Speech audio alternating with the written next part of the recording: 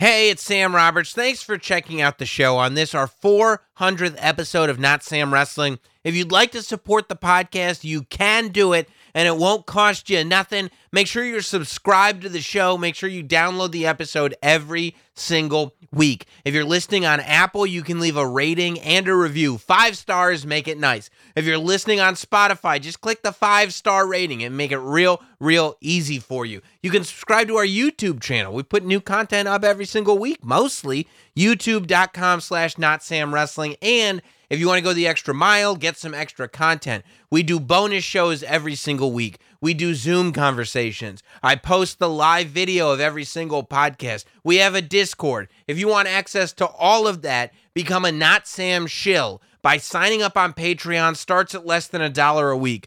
Patreon.com/NotSamWrestling. Become a Not Sam shill, or don't. Just enjoy today's show. Thank you. Today on Not Sam Wrestling, some of the biggest news to hit the WWE in the history of the industry hit over the last couple of days, and it hit just in time for us to reach episode 400 of this podcast. This is Not Sam Wrestling.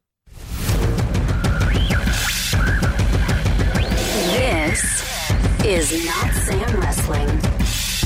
Introducing your host from New York, here is Sam Roberts.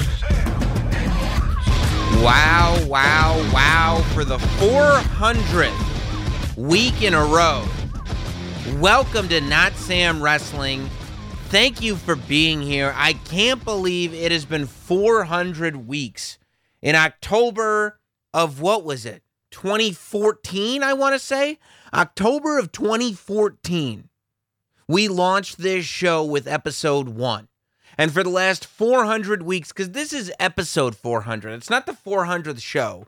We're not counting the bonuses, the bi-weekly shows, the Patreon shows, all of this stuff on YouTube, all that other content, every other Not Sam or Sam Roberts related show, all of that is on the side.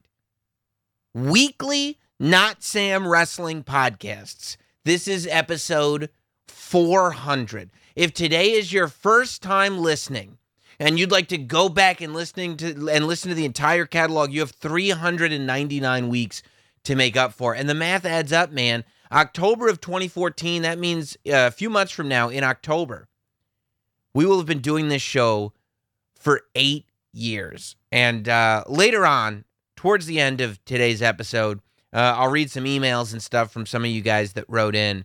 But what a trip it has been so far, and will continue to be long after the end of this episode 400. It has been so cool to be able to have this podcast as a place to talk to you guys every single week as the wrestling world has kind of changed and molded and shifted. I mean, it was a different landscape entirely. It didn't look even remotely similar 8 years ago. And here we are kind of tracking the history in real time. It's an amazing thing. I've had the opportunity to talk to some incredible people over the last 8 years that had I not had this podcast and had you guys not been listening to it, I never would have had that opportunity. Some of the interviews that I've done, some of the impact that the podcast has made throughout the wrestling world. I mean, the beginning of the whole Sam Roberts is a WWE shill. That started long before I was actually a WWE shill. I hadn't cashed one check from WWE. Sam Roberts is a WWE shill was a Reddit thread that changed the world. And it was all because of this podcast. What started as Sam Roberts Wrestling Podcast. And actually, I want to say 200 episodes ago at a live show at Caroline's on Broadway, which, if I remember correctly, featured Dalton Castle, Pat McAfee, Bruce Pritchard, maybe even Corey Graves. If that's the show that I'm remembering as the 200th episode. That was the big transition over to Not Sam Wrestling. We've hit the halfway point. We have just as many weeks as Not Sam Wrestling as we did as Sam Roberts Wrestling Podcast. We've gone from boo the bad guys to be worked. It's an amazing time, and we'll talk about the podcast a little bit more later on. As I don't think that this isn't the Not Sam Wrestling. This isn't the Not Sam Wrestling Podcast. This is the Not Sam Wrestling Podcast. We don't talk about ourselves. We talk about wrestling, and we lost a couple of icons. I do want to say over the weekend. I think in short order, within a day or two of each other. It's interesting. I think it was either last week or the week before. I opened up the mailbag there, and somebody asked about Earl Hebner being a Hall of Famer. And I said, yeah, absolutely. Because we don't really talk about the iconic referees nearly enough, but everybody remembers the referees. Everybody knows the referees' names. Everybody associates certain referees with certain eras, and we lost two icons over the weekend. First was Dave Hebner, Earl's brother. Dave Hebner, I believe he passed away I believe he was 73. He was in his early 70s, I believe. And Dave Hebner, of course, very sad to see him go. The Hebner twins were probably as iconic as any two wrestling referees have ever been. They were the best bumpers. They were the best shover backers. They were the best everything.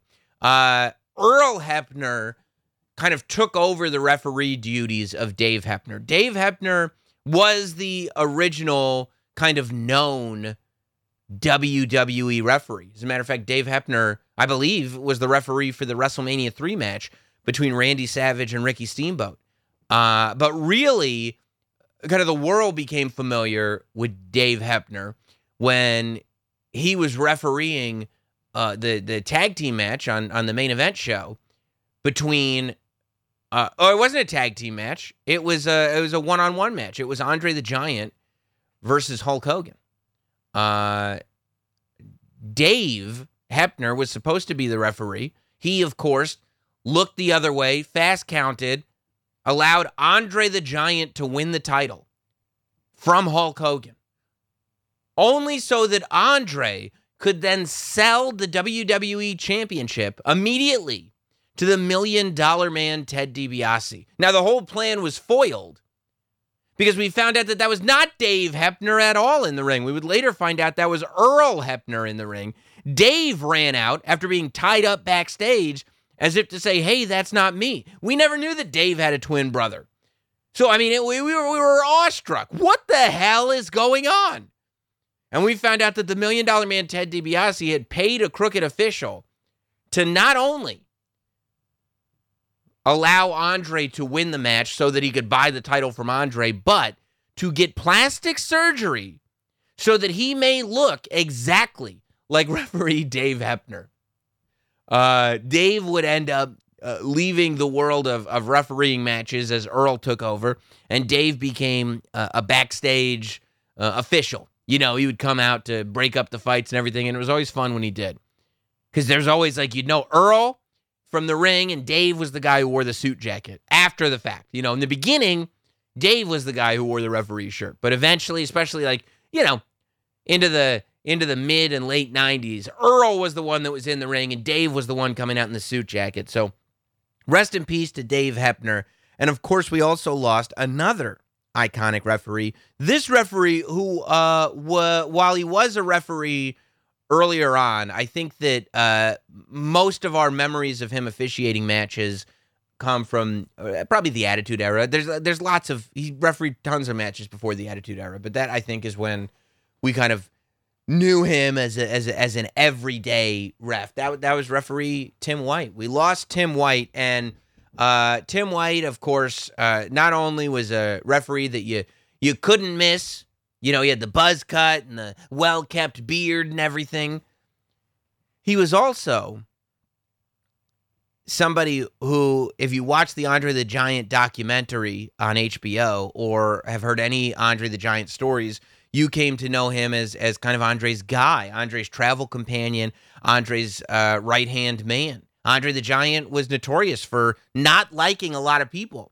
And Tim White was one that he loved. Tim White and him became like family.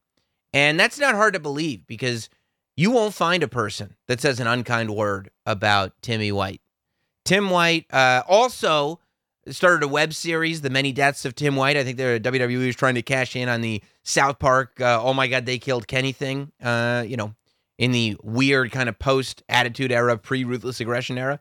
But Tim White ended up being a kind of I don't know what the title would be, but a superstar companion for signings and stuff. Every signing, Tim White would be there. Like if you guys ever went to a Ringside Fest, for example, Ringside Collectibles has done Ringside Fest every year at Caroline's. And most years, Tim White would be there accompanying the WWE superstars to their signings and making sure that everybody stayed on time, nobody got too rowdy, but everybody had a good time. And it was really interesting because, I'm one of these geeks that anybody that's been on WWE TV, I mark out for. And so I remember the first time I saw Tim White was at one of these signings. And I was like, oh my God, Tim White is here too. I knew exactly who he was immediately. This is so cool. And then, I first got to know, and I only knew him a very little bit, like hellos in passing, But I knew him a very little bit because he would recognize me from all the signings that I would go to when I started trying to get interviews, right? So the first time I ever interacted with him, I'm sure I was just there as a fan at a signing. He wouldn't have remembered me.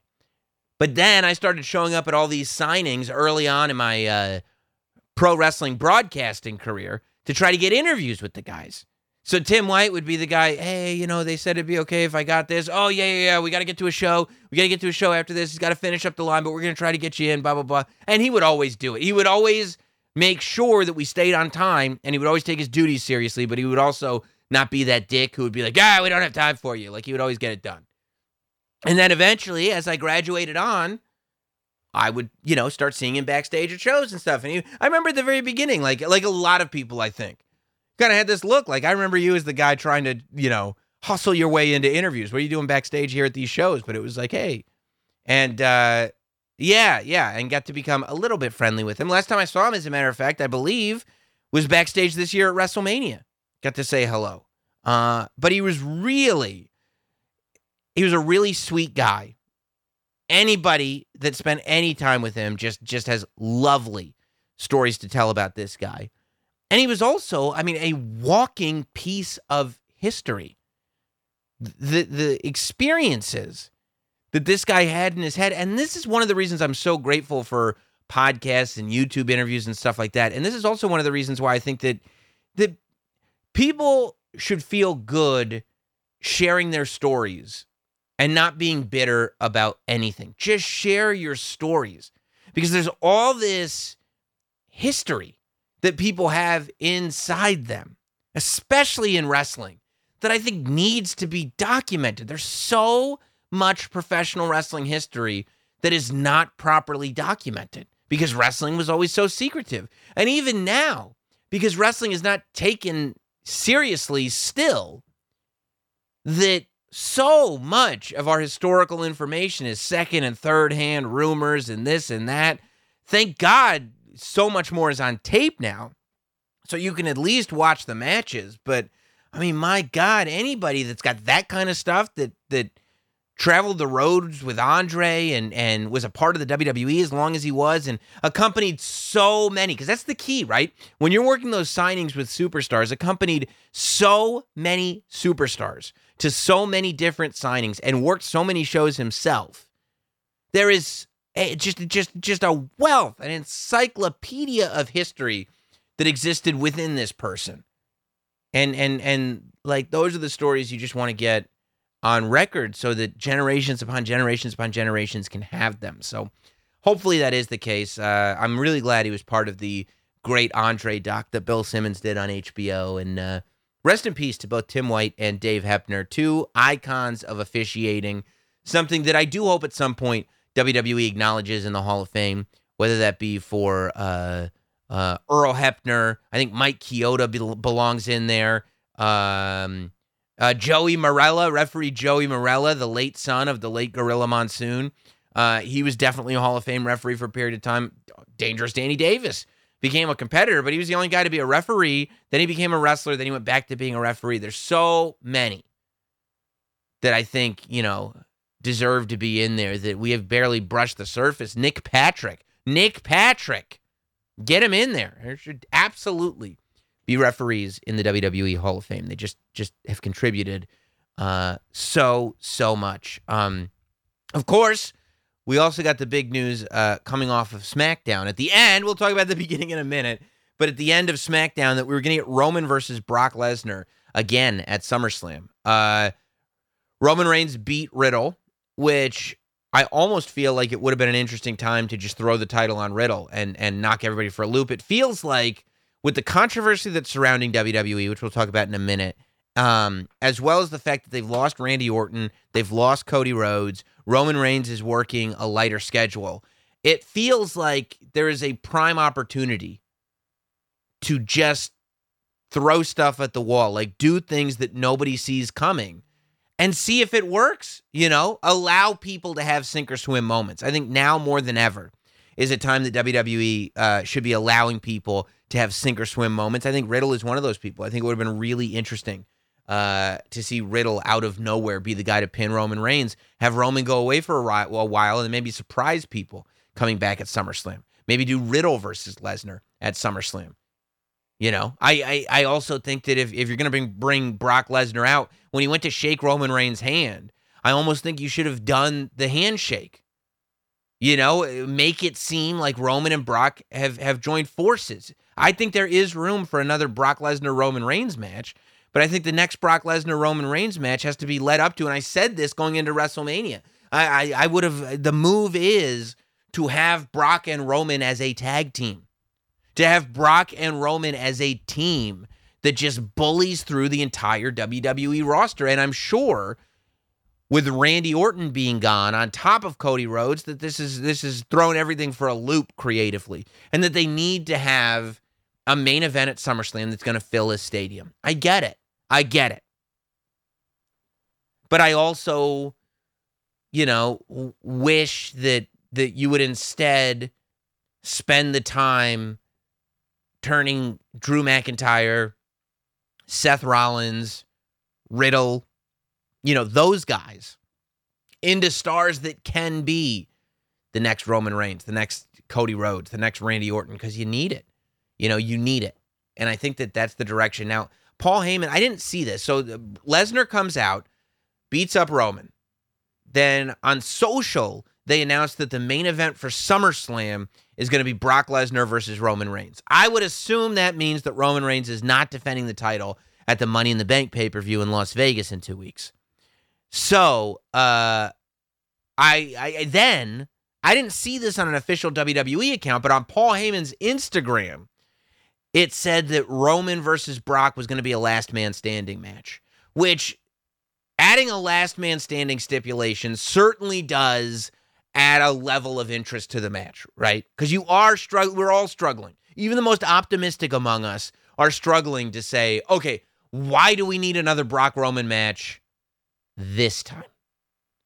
You could make the case for it, when was it? At the Crown Jewel pay-per-view, I guess, last year, because Brock and Roman were two different people leading up to a Brock Roman match. Like, yeah, this makes sense to do now. Heyman turned on Lesnar. Okay, so they need another match. But we've now gone through all of that, and Roman Reigns beat Brock Lesnar. When Roman Reigns said he's beaten everybody, Brock Lesnar is not one of the guys he hasn't beaten.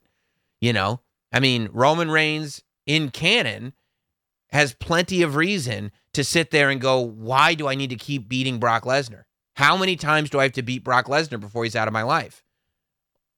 I think that that's a perfectly reasonable question for the Roman Reigns character at this point to have to ask. Hopefully it gets answered for us, because if you ask me right now as a fan watching the story, why does Roman Reigns have to fight Brock Lesnar again? I can't tell you, other than, well, he's Brock Lesnar. But I would like a little more meat on that bone. Don't make me say, well, he's Brock Lesnar. Don't make me justify this that way, because that's a very shallow explanation. Give me a reason. Last man standing, it's a stipulation, but why? Why does Roman have to do this? In the UFC, if you beat a guy a couple of times in a row, you don't need another, but you've already proven it. The guy goes down, he's got to work his way back up, I kind of wish you would, maybe you don't have Roman on shows. Maybe you don't have Roman for matches long enough for you to do a tag team angle only to have it blow up and then lead to a SummerSlam main event between Brock and Roman. I don't know. But I mean, if I were a betting man, I would guess that we're getting Brock versus Roman and Pat McAfee versus Baron Corbin at least at SummerSlam. And, of course, the opportunity is right there to redo the Seth Rollins cash in, have Seth Rollins win Money in the Bank, Brock Lesnar versus Roman Reigns, Seth cashes in, but it's almost like, yeah, I guess. But why? You know what I mean? Like, does that excite you? I don't know if it today. I don't know if it excites me. I don't know. But it's been a weird week, when these big stories break, and something that I like, we're talking this the 400th episode of the podcast. I love the way the podcast has evolved. When the podcast first started, every week it was an interview and then a 20-minute segment or so on the state of wrestling. Half the podcast was an interview, half the podcast was topical stuff. Then, I started stretching out. Maybe I don't need to do an interview every week. Maybe I need to do longer interviews, whatever. And we've gotten to a point now where it's like, if I'm going to do an interview, I like it to have a little bit of length. I like it to be in person. I don't need an interview done every single week. We've interviewed everybody there is. And quite frankly, there are so many interviews happening these days. When the podcast first started, you weren't seeing wrestlers get interviewed all the time. Now, everybody's got a podcast. The minute anybody leaves WWE, they've not only have they done every podcast, but they've got a podcast on their own that literally tells every story you could possibly want to hear in the most depth imaginable. So it's like, okay, I'll still talk to people. I still love talking to people. I still love picking brains of professional wrestlers. I love bringing on the independent talent that I've brought on here. I still love talking to WWE guys. I always will. But I also like the fact that I can bring you guys into my brain a little bit more, and we can get into exploring the things that I'm exploring mentally. I think a lot about this stuff, this wrestling stuff. When big stories happen, when big angles are happening, one person can say a little thing that plants a seed in my brain, and I am off to the races, as was the case last week when it was, the John Cena, is he the GOAT conversation, which, by the way, that segment is available on the YouTube channel, youtube.com/NotSamWrestling. But like 2 weeks ago, it was MJF and CM Punk, and I ended up writing an essay about it. Last week, it was John Cena. That one was off the top of the head. But this week, everything that happened this week and really in the last however many days, it sloshed around a lot in my head, man. I flew out to Tampa on Thursday night. I had to go to a watch store in Tampa to buy a watch. But on Thursday afternoon, I guess, I flew out to Tampa with sort of all the upheaval happening in WWE. On Friday, I woke up in Tampa, first to the news that, Vince was stepping down, the news that Stephanie was coming back, and then, of course, the news that Vince was going to be on SmackDown. And from that point on, like, my brain just started going and going. The whole time I was in Tampa, I was thinking about it. The whole flight home, watching SmackDown, the way Vince came out, I was thinking about it. And this is kind of what I thought. Bear with me for a second because, what a week it's been. Really, it was 3 days. First, news of a corporate scandal that rocked the very foundation of the WWE and its board of directors. Feeling like it came out of an HBO drama that was too insane to be taken seriously, speculation from those who usually reserve it for who would be the next WWE champion raced like wildfire. Wrestling fans, experts, pundits, and everyone in between began to question the very future of the WWE. Accusations ran all the way up to the top, to Vince McMahon himself. With as much change from an executive standpoint as had happened in the WWE in the last couple of years, what on earth was going to happen next? Tweets read like the poster from the Texas Chainsaw Massacre. Who will survive and what will be left of them? Mainstream outlets reported on the investigation and accusations. First, in the Wall Street Journal, then quickly onto CNN, Fox News, CNBC, and everywhere else. News platforms that generally ignore professional wrestling found a story full of corporate intrigue and sex that fell into the salacious intersection of entertainment, sports, and famous billionaires. How do you not report on it? And in this absurd world of sports entertainment fandom, we were all left making judgments on actions and characters that were a mix of real life and fiction. A line that has been so blurred, a lot of people involved don't know where one ends and the other begins. While a lot of us may not have a ton of experience in boardrooms and will never know what is truly going on behind closed doors as fans, we all have a perspective on what happened next. On Friday morning, it was announced that Vince McMahon would be doing what on paper is unthinkable: stepping down as chairman and CEO of WWE. He would remain in charge of the creative of the television show, but while the investigation goes on, a new interim CEO and chairwoman would take the old man's seat. After taking a shocking leave of absence from the WWE about a month ago, Stephanie McMahon returned to the WWE to take the throne. While most of us were still recklessly speculating on why Stephanie left in the first place, she's already back. And now she's the CEO. If the ramifications surrounding all this weren't so very real, it would literally be the greatest storyline in the history of WWE. It's something right out of Succession, only better, because it's wrestling. Stephanie is theoretically a great person to take the seat. WWE is as unique a business as can exist. There may not be an executive on the planet that could wrap their head around what the WWE truly is for years after they took the seat. Stephanie, however, grew up in it. Stephanie is a woman who has not only been on list after list of business leaders, but on a creative level, regardless of criticism, spearheaded so much of the female-centric sports entertainment that has become commonplace in WWE. And she's made the product better for everybody. Stephanie is also a McMahon. Like Apple, Amazon, Tesla, and others, WWE is a company completely linked to its singular figurehead. Even with the passing of Steve Jobs, everything Apple does is in his image. As stable a company as WWE is, ironically, one of the things that could make it unstable is not having a McMahon in charge. What makes this really fascinating is that for decades now, basically since the McMahon-Helmsley storyline and reality started blurring in the late 90s and early 2000s, WWE fans have been speculating as to who will one day take over the organization in real life. First, it was obviously Shane. Then, Shane McMahon left wrestling altogether, and the path seemed primed for Stephanie McMahon and her husband, Triple H. Until Shane McMahon came back.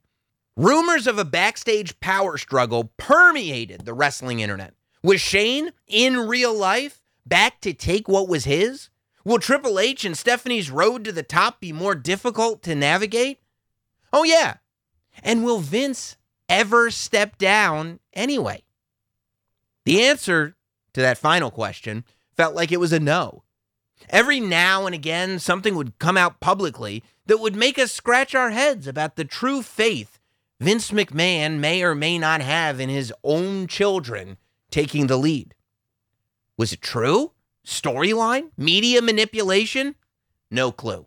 But Hollywood couldn't write better TV than what we imagined was happening backstage. Shane would end up leaving again, let go, fired, quit, who knows? But before that, we fans would find out that Nick Khan, a genius sports mega agent from CAA, was coming in to be the president of WWE. What did that mean? We didn't know. But he was the new scapegoat for us whenever releases or bad news happened. He also took over some of the mega media deals that the WWE signed, guaranteeing their profitability for years and years, as well as furthering their identity as a global superpower of entertainment. This non-McMahon also fuels speculation of a WWE sale. Would the WWE be sold before Shane, Stephanie, or even Triple H could get their hands on it? Triple H became synonymous with NXT, a developmental territory that had become a third brand, creating a place that hardcore, true, passionate wrestling fans could get the content that they wanted, but remain under a WWE umbrella. It also became a place for independent and international talent, once thought to not be a WWE type, to have a pathway to get to New York. When the NXT that we came to know and love did a complete 180, evolving into NXT 2.0, a product whose purpose, aesthetic, and content have less to do with the original NXT than the NFL does, speculation ran wild yet again. What does this mean for Triple H's power? What about the faith in his direction? Are we looking at a future where a post-Vince WWE will really be a post-McMahon WWE?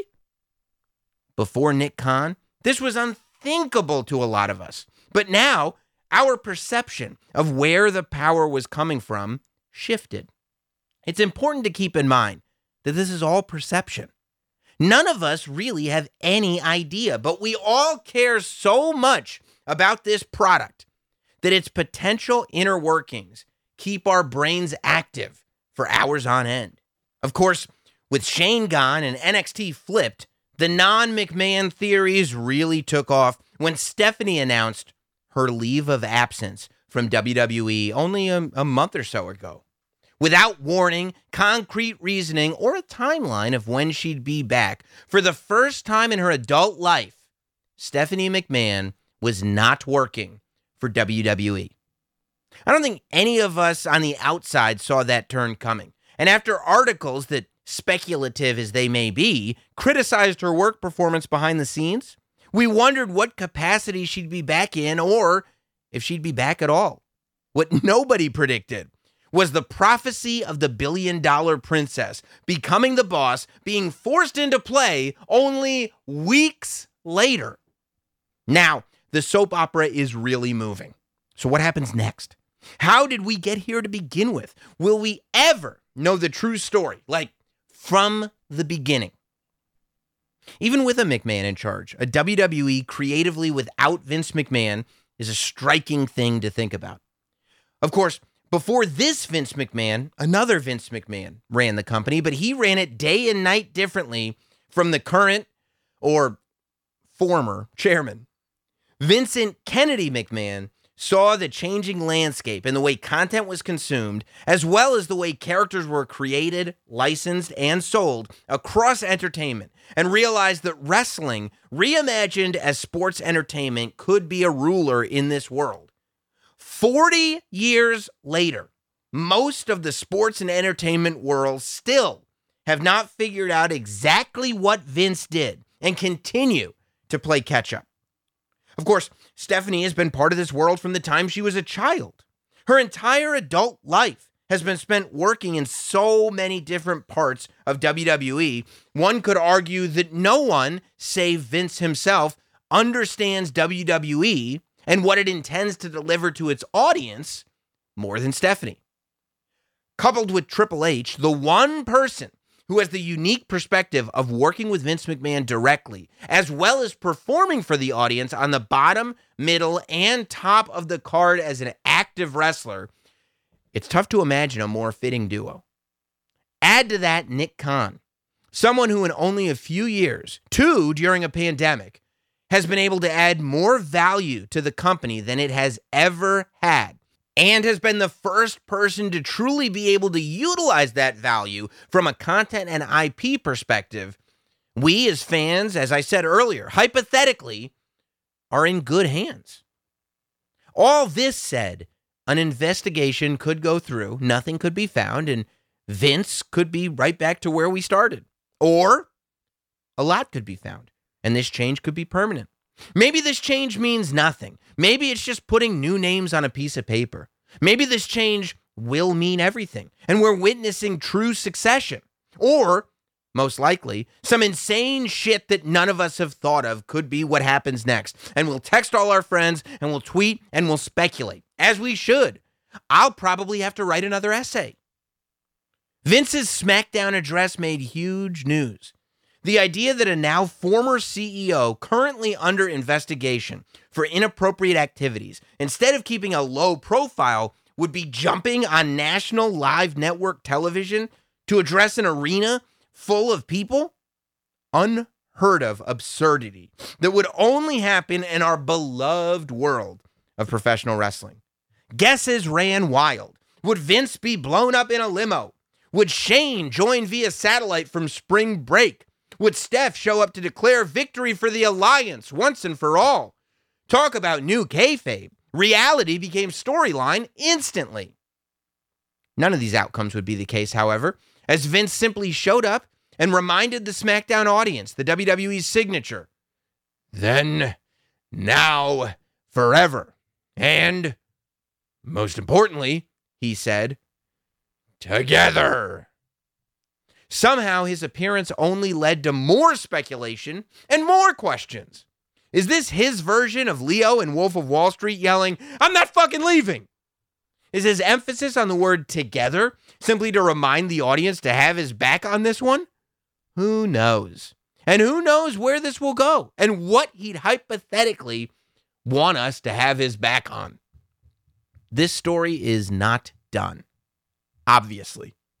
The Mr. McMahon character, at least in the short term, is. Mr. McMahon, of course, evolved from Vince McMahon, the voice of the WWE. For the better part of almost 15 years, Vince McMahon was the narrator of his own company. The straight man next to a usually heel-leaning, but not always, as was the case for Hot Rod Rowdy Roddy Piper and Macho Man Randy Savage, color commentator. Vince played the role of play-by-play man, opting for calls like, "What a maneuver," in lieu of actually naming maneuvers.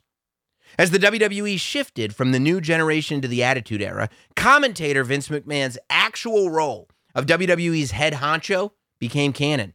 Superstars including Shawn Michaels and Bret Hart would call out Vince's actual power, albeit subtly. Bret Hart would publicly negotiate his storyline contract, which matched up with his real-life contract, on the air with Vince McMahon. When Bret left and experienced the ultimate betrayal from the company he called home, the Montreal Screwjob, Vince did a worked-shoot-style interview explaining his position. An interview he may have thought would garner sympathy. Instead, did the opposite. Fans hated Vince as he blamed Bret for the situation that Mr. McMahon himself had created.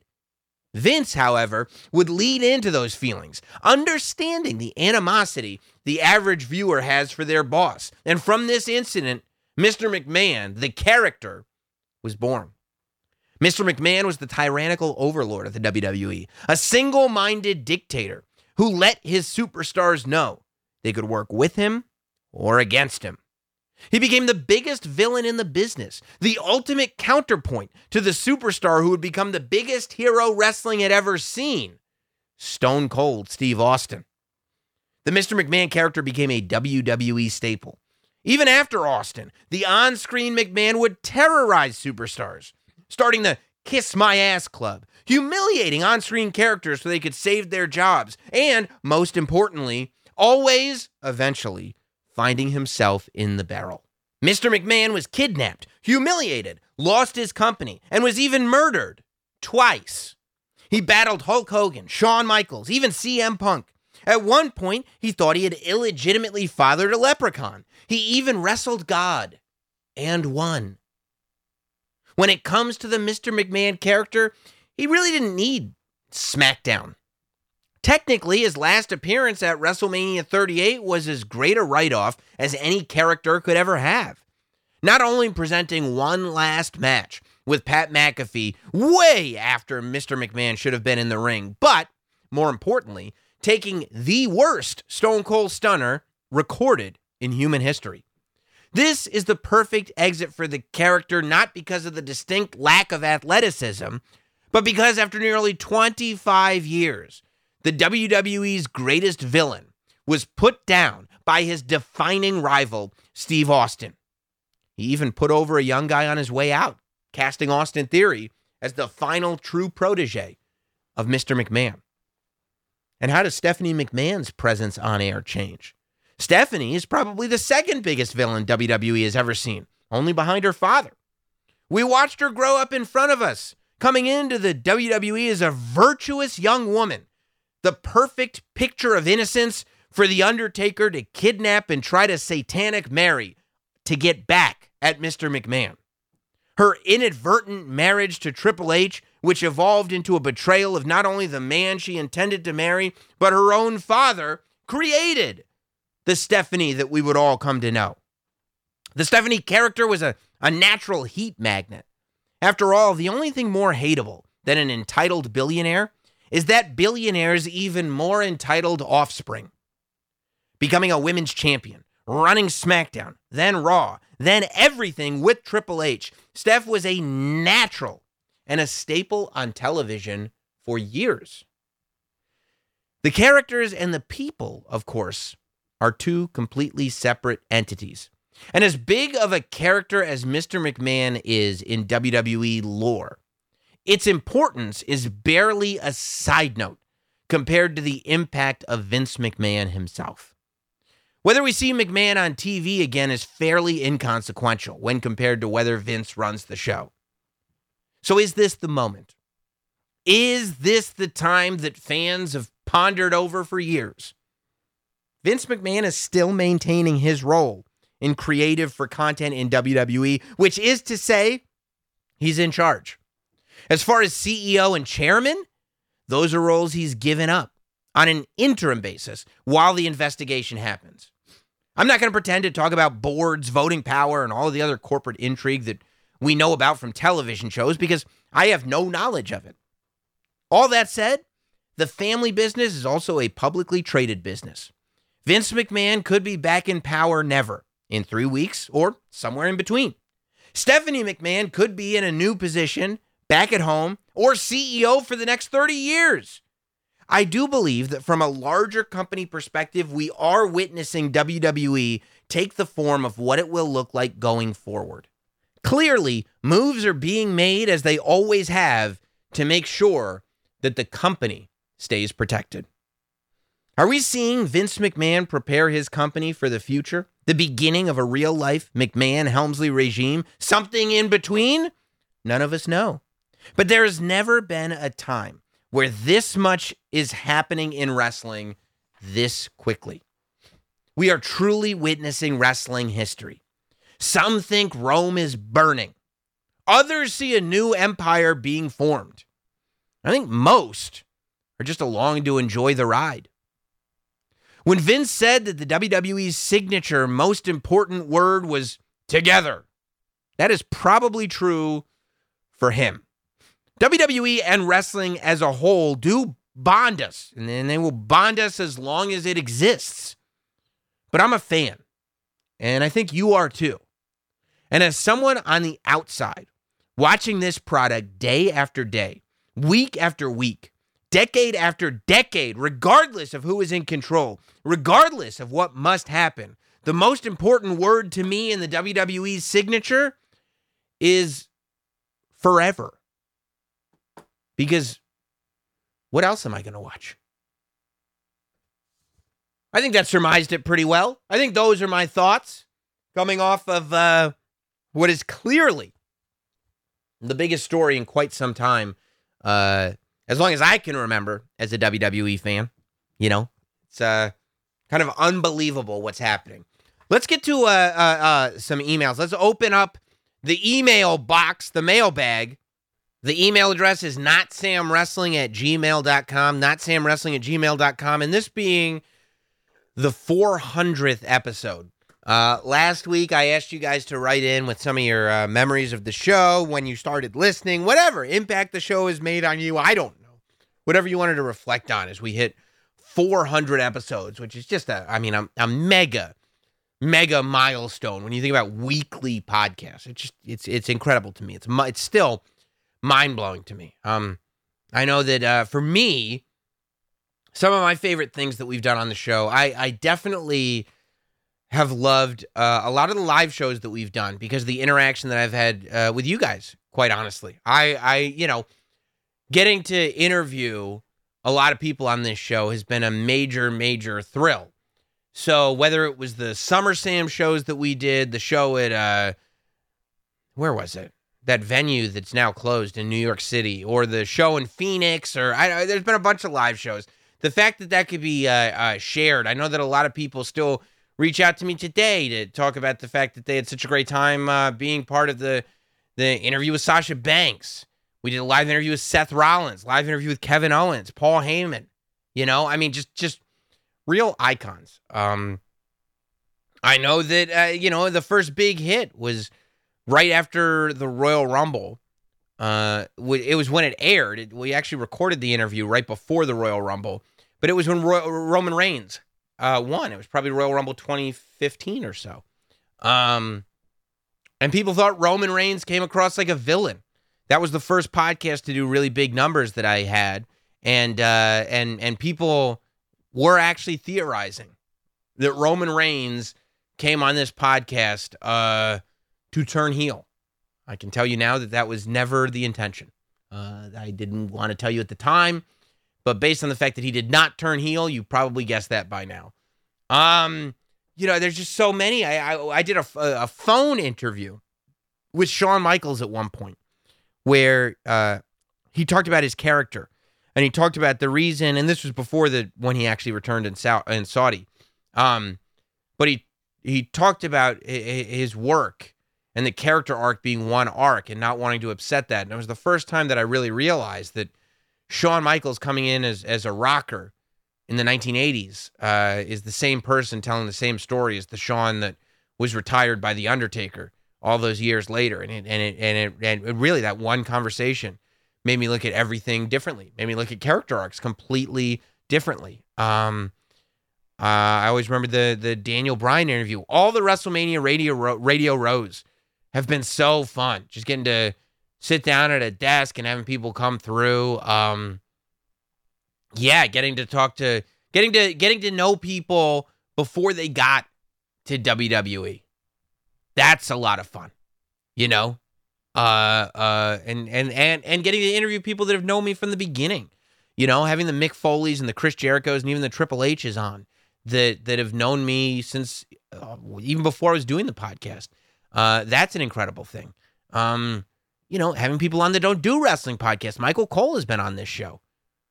Find a podcast that Michael Cole's on, every big name you can think of has been on this. So it's remarkable. I mean, this podcast led to me sitting in Stone Cold Steve Austin's living room. That he texted me one day. This was probably not terribly long after I had started the podcast, but it was picking up some steam. It was ranking on iTunes and everything. And I woke up. It was a late night text. I remember so many years ago now, man, so much has happened, but I remember waking up to go to my radio gig and having a text from Stone Cold Steve Austin saying that he had noticed the podcast and if I'm ever in LA, if I'd want to do his podcast. And I said, well, hell yeah. Played phone tag with him. And I'll never forget, too, when I finally got him on the phone, I go, hey, Steve, what's up, man? It's Sam. He goes, Sam, what are you doing? I was like, oh, well, me and my wife were just out getting some dinner. Oh, yeah? What are you eating? And it's just like, just a guy just shooting the shit. And I still, to this day, that has established a relationship that I have a familiarity and a friendliness with Stone Cold Steve Austin that completely blows my mind. But he was like, yeah, so let me know when you're going to be out in L.A. And I was like, I think I'll probably be out there in a few weeks. I had no plans of being out in L.A. And, I mean, I booked a ticket. I finally made the call. And I booked the plane ticket, a couple of days before I actually went. And, texted him, hey, I'm going to be out there.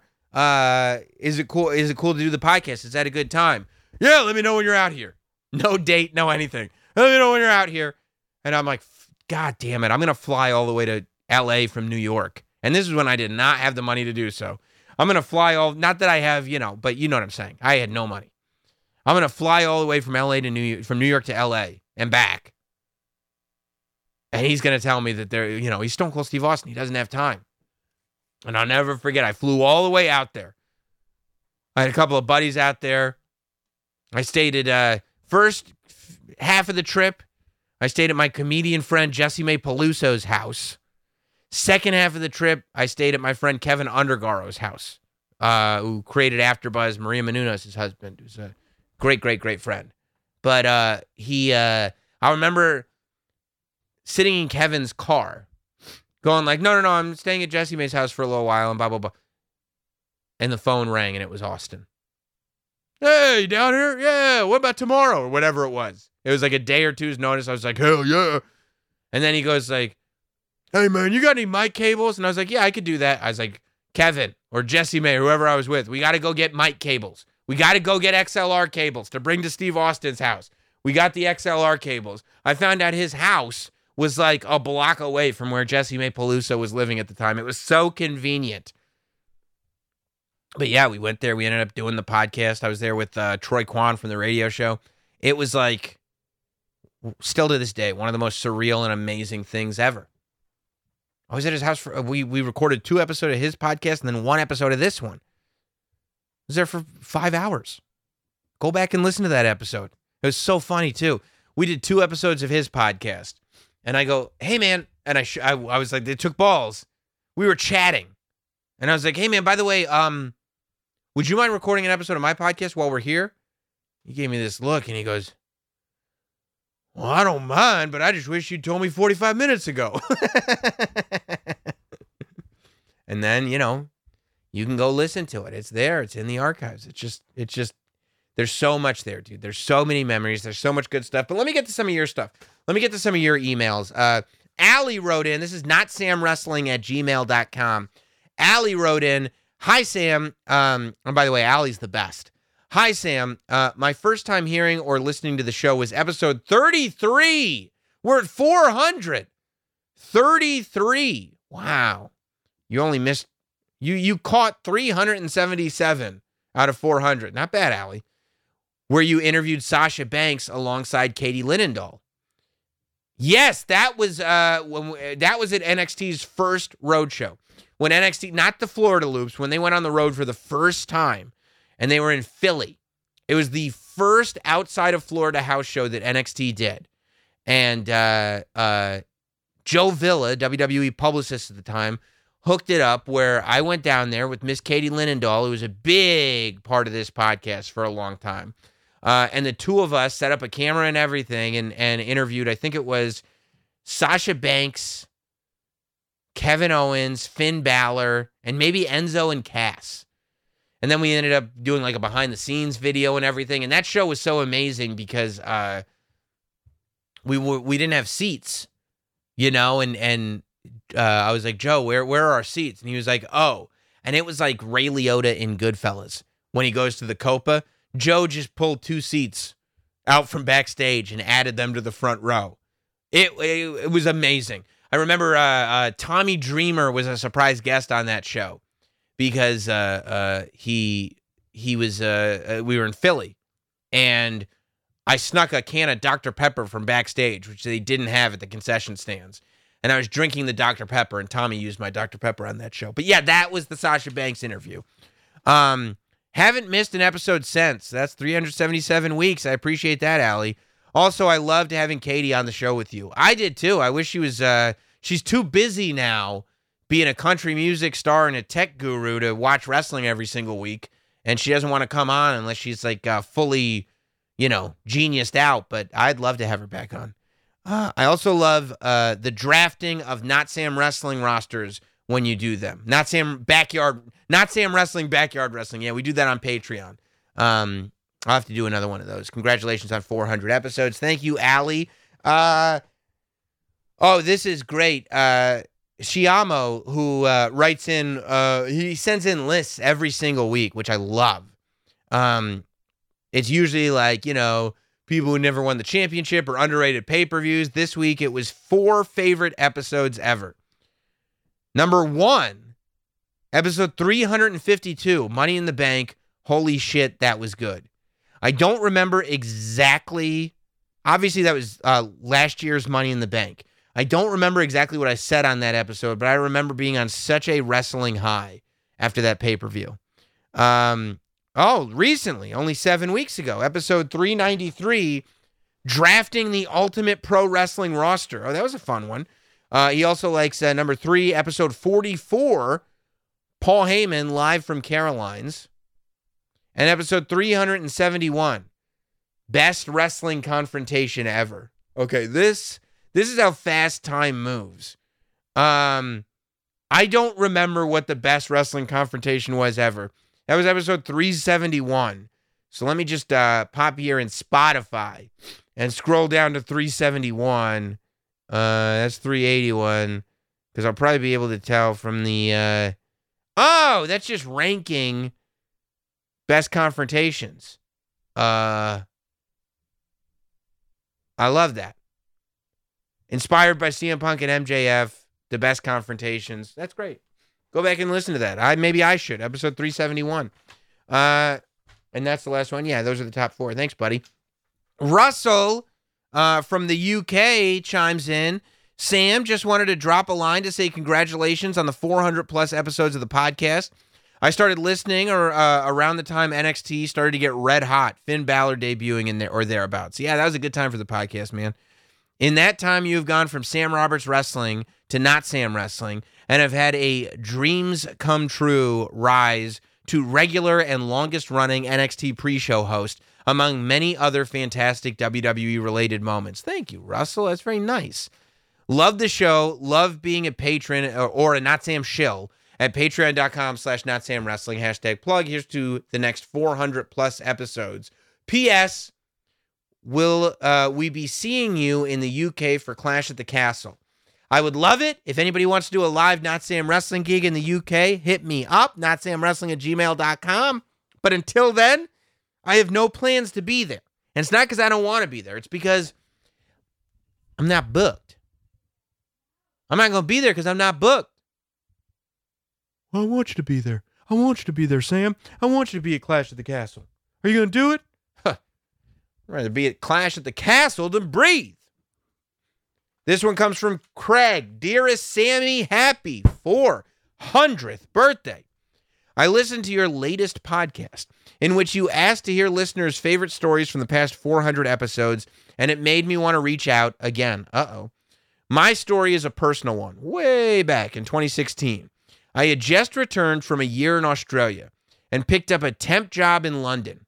You reached out on socials for volunteers to help transcribe your interviews so you could use quotes to promote to wrestling news sites to help grow the brand. I love marketing and I love wrestling, so I jumped at the chance. Oh, thank you, Craig. I transcribed a whole Samoa Joe interview and soon realized just how hard a job it was. Yeah, that's why I asked somebody else to do it. I completed the task and you were super grateful and kindly asked how you could help me. It motivated me to help myself, and I reached out to contacts and got myself a job in the media. 6 years on, and I am editing 2 magazines in the UK, and it's all down to an opportunity you gave me. Jesus Christ, Craig. Thank you, man. That means a lot. I have yet to interview an actual wrestler, but will pencil that in as my next goal. I'm going to hook you up.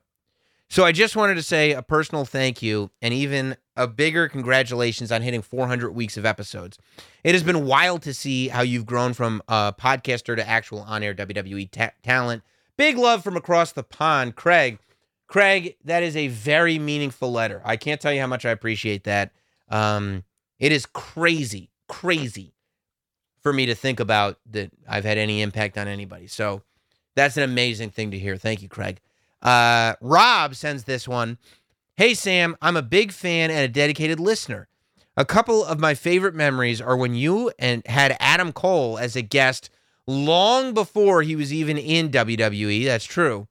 Your conversations with Katie, when you were on a trip with your family, Europe maybe, yeah, and you talking about the family picture when you were proposing.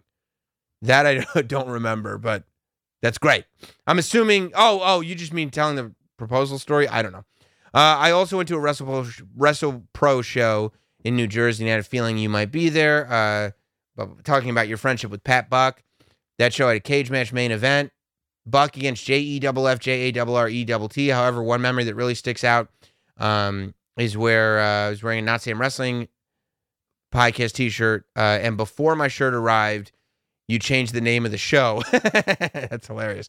Instant collector's item. Cheers to you and all your success, many more. Sorry, the email cut off halfway through. That's why some of these sentences sound broken.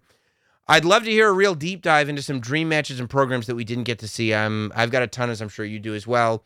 Best regards, Robbie. I appreciate you, Robbie.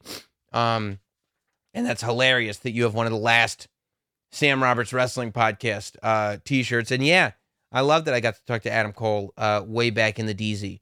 Yeah, and I mean, it's been so fun, dude, doing this podcast and making sure it was on every week. I did a podcast from, I believe it was a hotel in Bruges. I think we were in Bruges when I did the podcast, and was able to upload it through hotel Wi-Fi.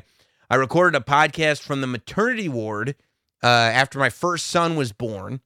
Yeah, I've recorded, obviously, podcasts in a great deal of different states and whatnot for different hotel rooms after pay-per-views and everything. It's been a fun trip, man. I really appreciate all you guys, and I appreciate you guys for giving me the opportunity to keep it going as long as you have. One more email that's just kind of related to last week's show. This is from Philippos. Hello, Sam. I want to thank you for your last podcast about John Cena. When the time comes and John Cena retires, I believe that you should present the official retrospective documentary of his career. Your podcast was a tribute to John as a performer and as a human being. Oh, that's very nice. Many, many thanks from a Greek listener of yours, Philip. Thank you, Philip. And, yeah, I'm friends with Stavros. So, Stavi, baby. So, you know. And Giannis Pappas. Very many Greek comedians. So, you know, it's all good. Hey, man, I can't tell you guys how much I appreciate you and appreciate you guys being on this ride with me for the last 400 weeks or however many of the weeks that you've been on with me, even if this is, if it's been one day. Jump on board now. Make up for lost time. Hang out with us for a while. It's fun, man. You allow me to talk about wrestling and make it a big part of my life's work. So thank you very much. I appreciate you guys. I'll talk to you soon. Thanks for listening. Follow at Not Sam on Twitter, Instagram, Facebook, and YouTube. Rate, review, and subscribe. This has been Not Sam Wrestling. Not Sam.